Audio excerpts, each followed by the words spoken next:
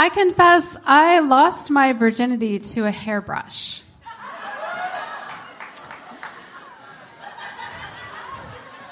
Let that breathe for a minute. I confess I have had hot, steamy sex multiple times on the side of the road and on top of a parking garage. And I have gotten off primarily because of the anticipation of being caught. I confess, though I said I was angry, I loved seeing the 5 perfectly formed and very dark bite-sized bruises on the inside of my thighs. It's like jewelry.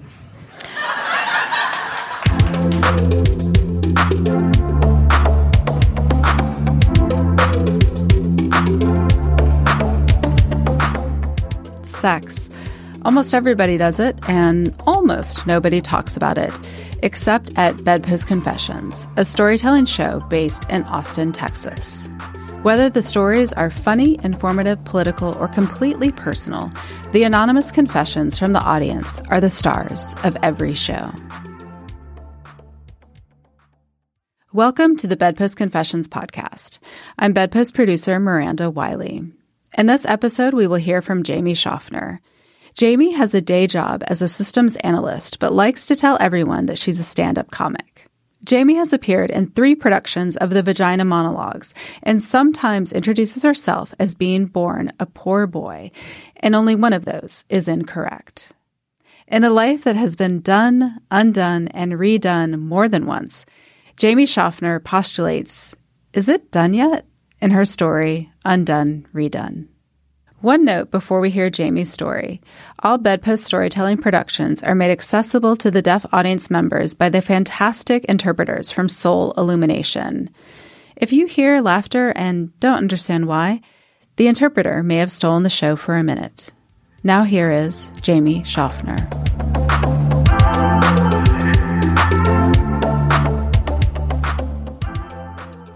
When I was about 5, I naturally assumed that I was going to grow up to look just like my mother. Since I already looked like her, and I knew I wasn't a boy, although a lot of other people thought I was. But by the time I was 10 or 11, I'd figured out how the world really worked. And that regardless of how much I wanted something to happen, that didn't mean it was. So I gave up wanting a personal rocket belt. And I gave up being able to fly in outer space.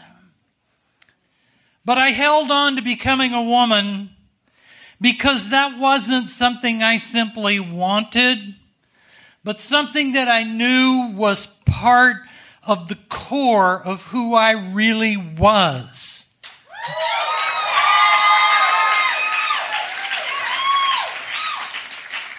But just couldn't be. So I buried that part of myself and just kept moving with my life. By the time I was 19, I realized that college was not for me. When, after a whole year at the University of Houston, I managed to salvage 3 credit hours in a senior level class in human sexuality. That's when I joined the Navy to become a submariner. And yes, that's how you pronounce that word. I wasn't on a submarine.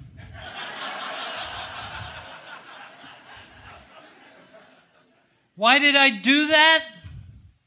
When I was 19 in 1967, the Vietnam War and its accompanying draft were in full swing, and I was eligible to be drafted because I had flunked out of college. because I had always been fascinated by submarines, and because I didn't want to get shot at and or die, and because the Viet Cong didn't have submarines, but the U.S. Navy did,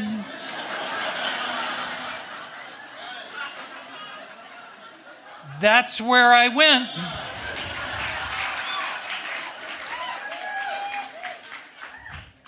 Ironically, the Navy did what college couldn't, and after a solid year of class, and I mean 9 to 5, 5 days a week for 51 weeks, class in electronics and computers and programming, I was assigned to a submarine in Connecticut.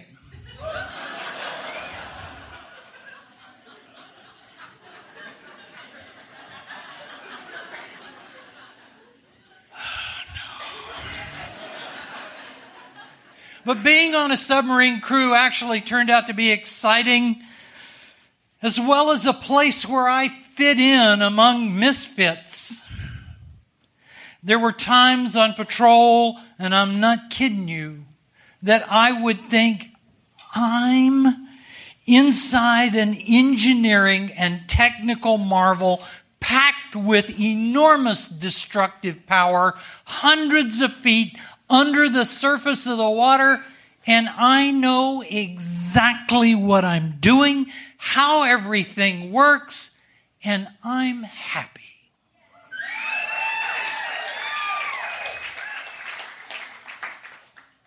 For 9 years, I was sailoring. That's not a word.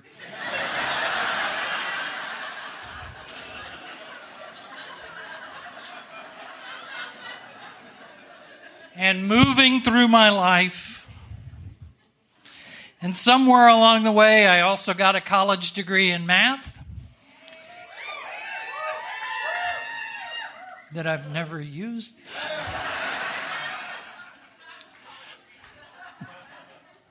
And fell in love with a woman back in Houston, and finally got married and left the Navy.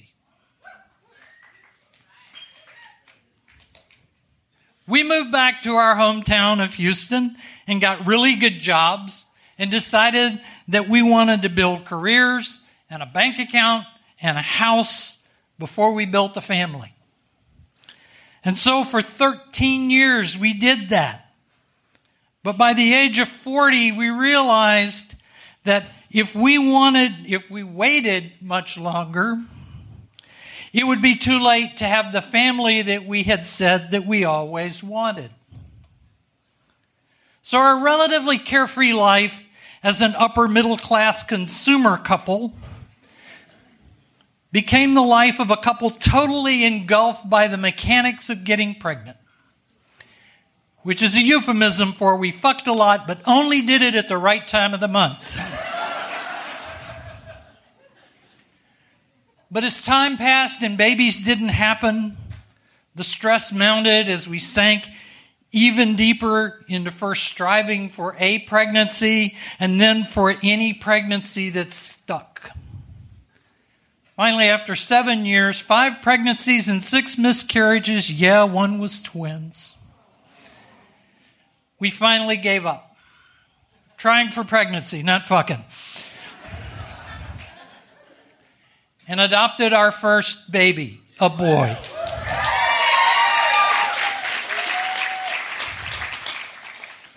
Our life as potential parents was instantly ended by our immediate immersion into our life as parents of a newborn. And when I say instantly, I mean instantly. We got a call on a Friday night late in November to come pick up our son the following Monday at the hospital where he had been born and abandoned. We became parents over the course of 2 days, not 9 months. We parented with the help of daycare and sleeping in shifts, and also worked for almost 6 years to save up enough for another baby. which was $20,000 at the time. Today it's more. During that new parent time, my life changed even more as I finally figured out that I couldn't not transition from falsely living my life as a man to living a genuine life as a woman.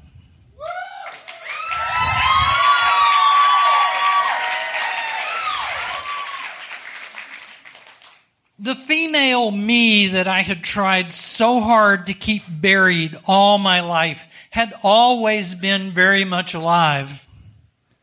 My denial of that caused me anger and dissatisfaction and depression. And the older I got, the more it showed in my continuously trying and failing to hide who I was, and then lashing out in anger because I had continuously tried and failed to hide, and then I got angry because I failed. So finally, by 2000, to stop the harm to me and to all the people that I loved around me, I completely unearthed my femininity, faced it, embraced it, and began the process of transitioning into showing the world.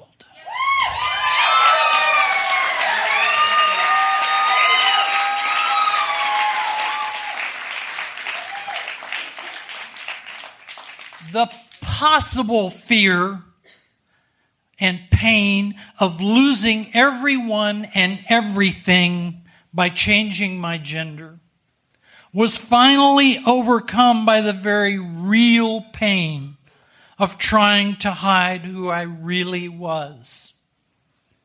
If you're tall, try spending your life hunched over, crouched down, and pretending to be short. It won't take long before you're a very unhappy person.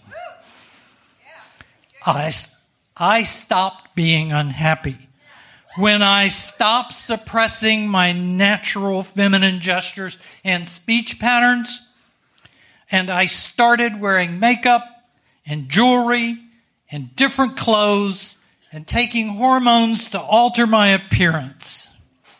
It was finally okay that I had feminine facial features, didn't have any body or facial hair, and I was ecstatic when I got my ears pierced and started wearing earrings.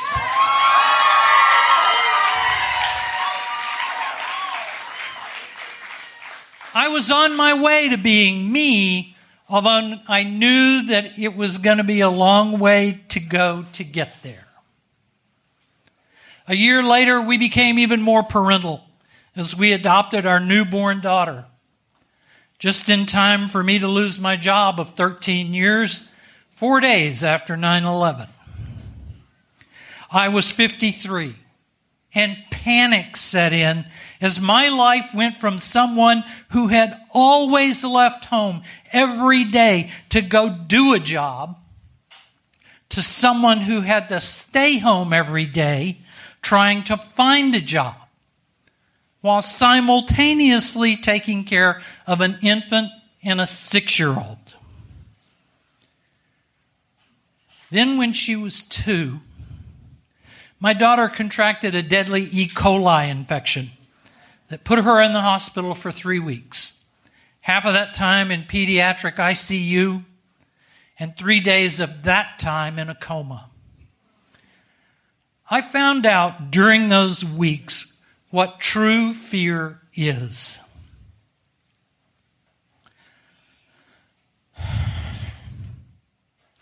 When your 2-year-old child is lying unmoving in a hospital bed, in a coma, her kidneys failing, hooked up to machines and tubes and wires. You beg the universe for miracles to save her life. And then live in abject fear that even if the universe exists, it doesn't hear you because life is always tenuous at best. But spoiler alert, the universe did hear. Today, she's a beautiful, healthy, smart-ass, funny, outgoing, gender-fluid 17-year-old.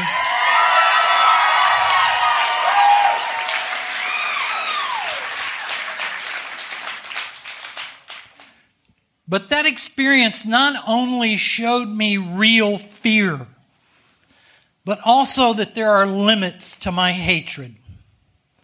I know now that I could never hate anyone enough to wish the death or even near death of their child on them.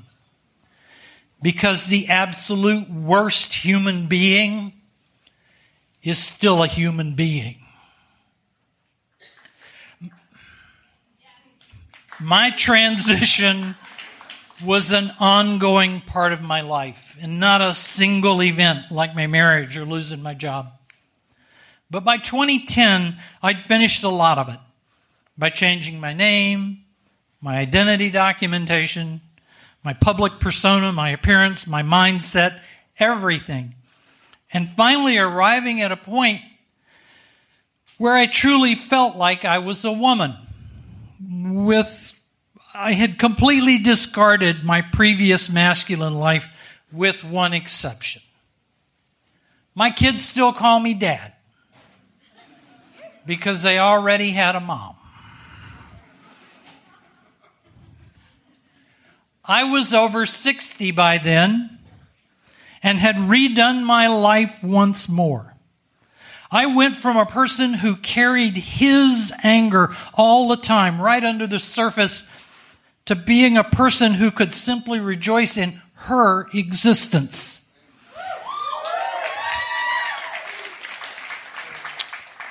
And at the same time, I went from being a quiet, withdrawn, angry person to being an outgoing, laid-back, happy person doing stand-up comedy.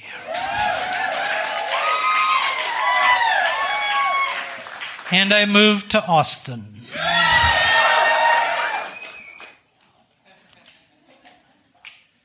So in my existence, there have been all these places where shit happened.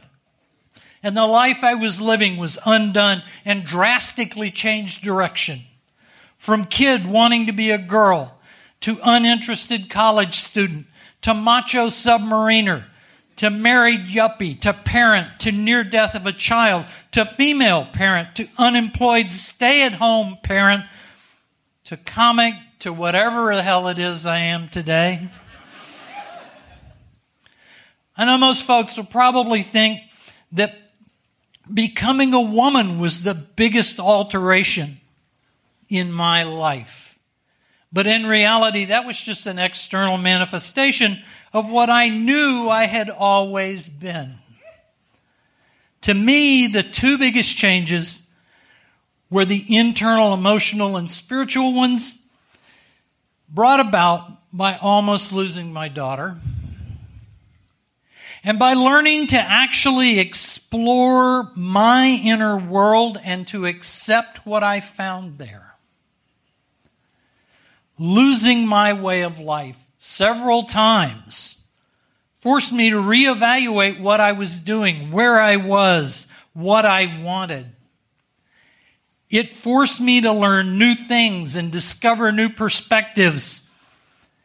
Each change meant suddenly being free to look around and see things up close that I might not even have noticed when I was just keeping my head down and mindlessly slogging toward something. I've been working on putting together a 5-year plan for about 50 years.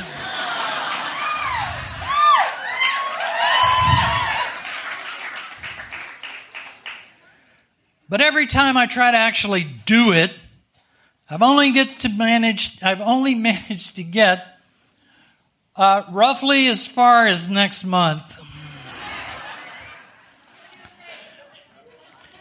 That's probably the realization that making and then completing a 5-year plan means you're done.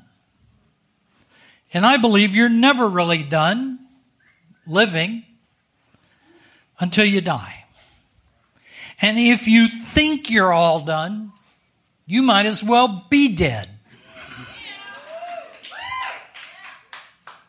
Right now, at the age of almost 70, June is almost, right?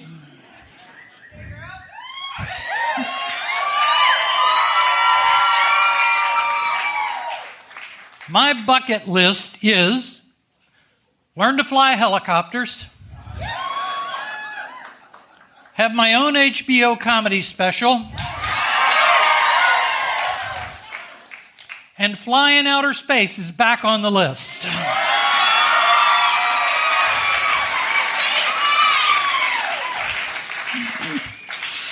I know it's not very likely that I'll accomplish any of those, but that's okay.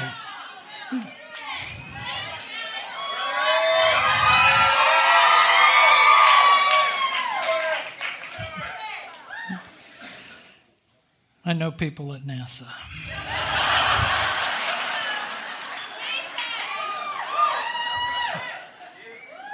But that's okay. Because not completing my bucket list doesn't really bother me. That's like, more planning. In reality, I've already seen and done and experienced so many things that most folks never will. And I know there's always a chance that my life will change again. That's why I sometimes buy lottery tickets.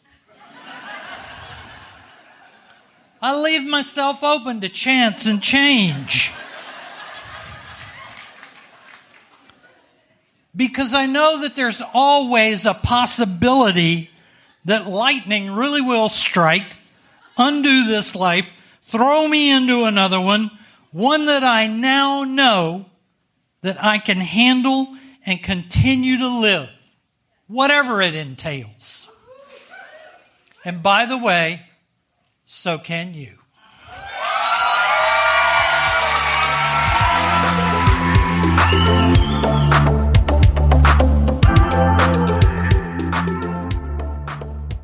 I confess, when I was 18, I managed to contort my body and get the head of my cock in my mouth, sort of giving myself a blowjob.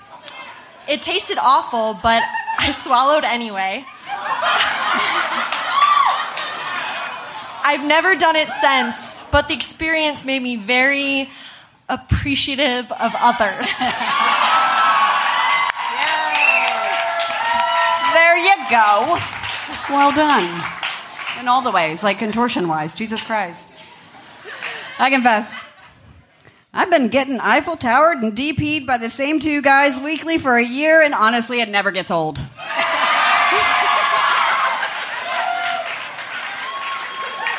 Do what you love. I confess, I saw my ex on FetLife. What? He never told me he was kinky in the 4 years we dated. I confess, the other night I carried on an articulate, engaging discussion with our Lyft driver, all while my fingers were playing with my girlfriend's pussy.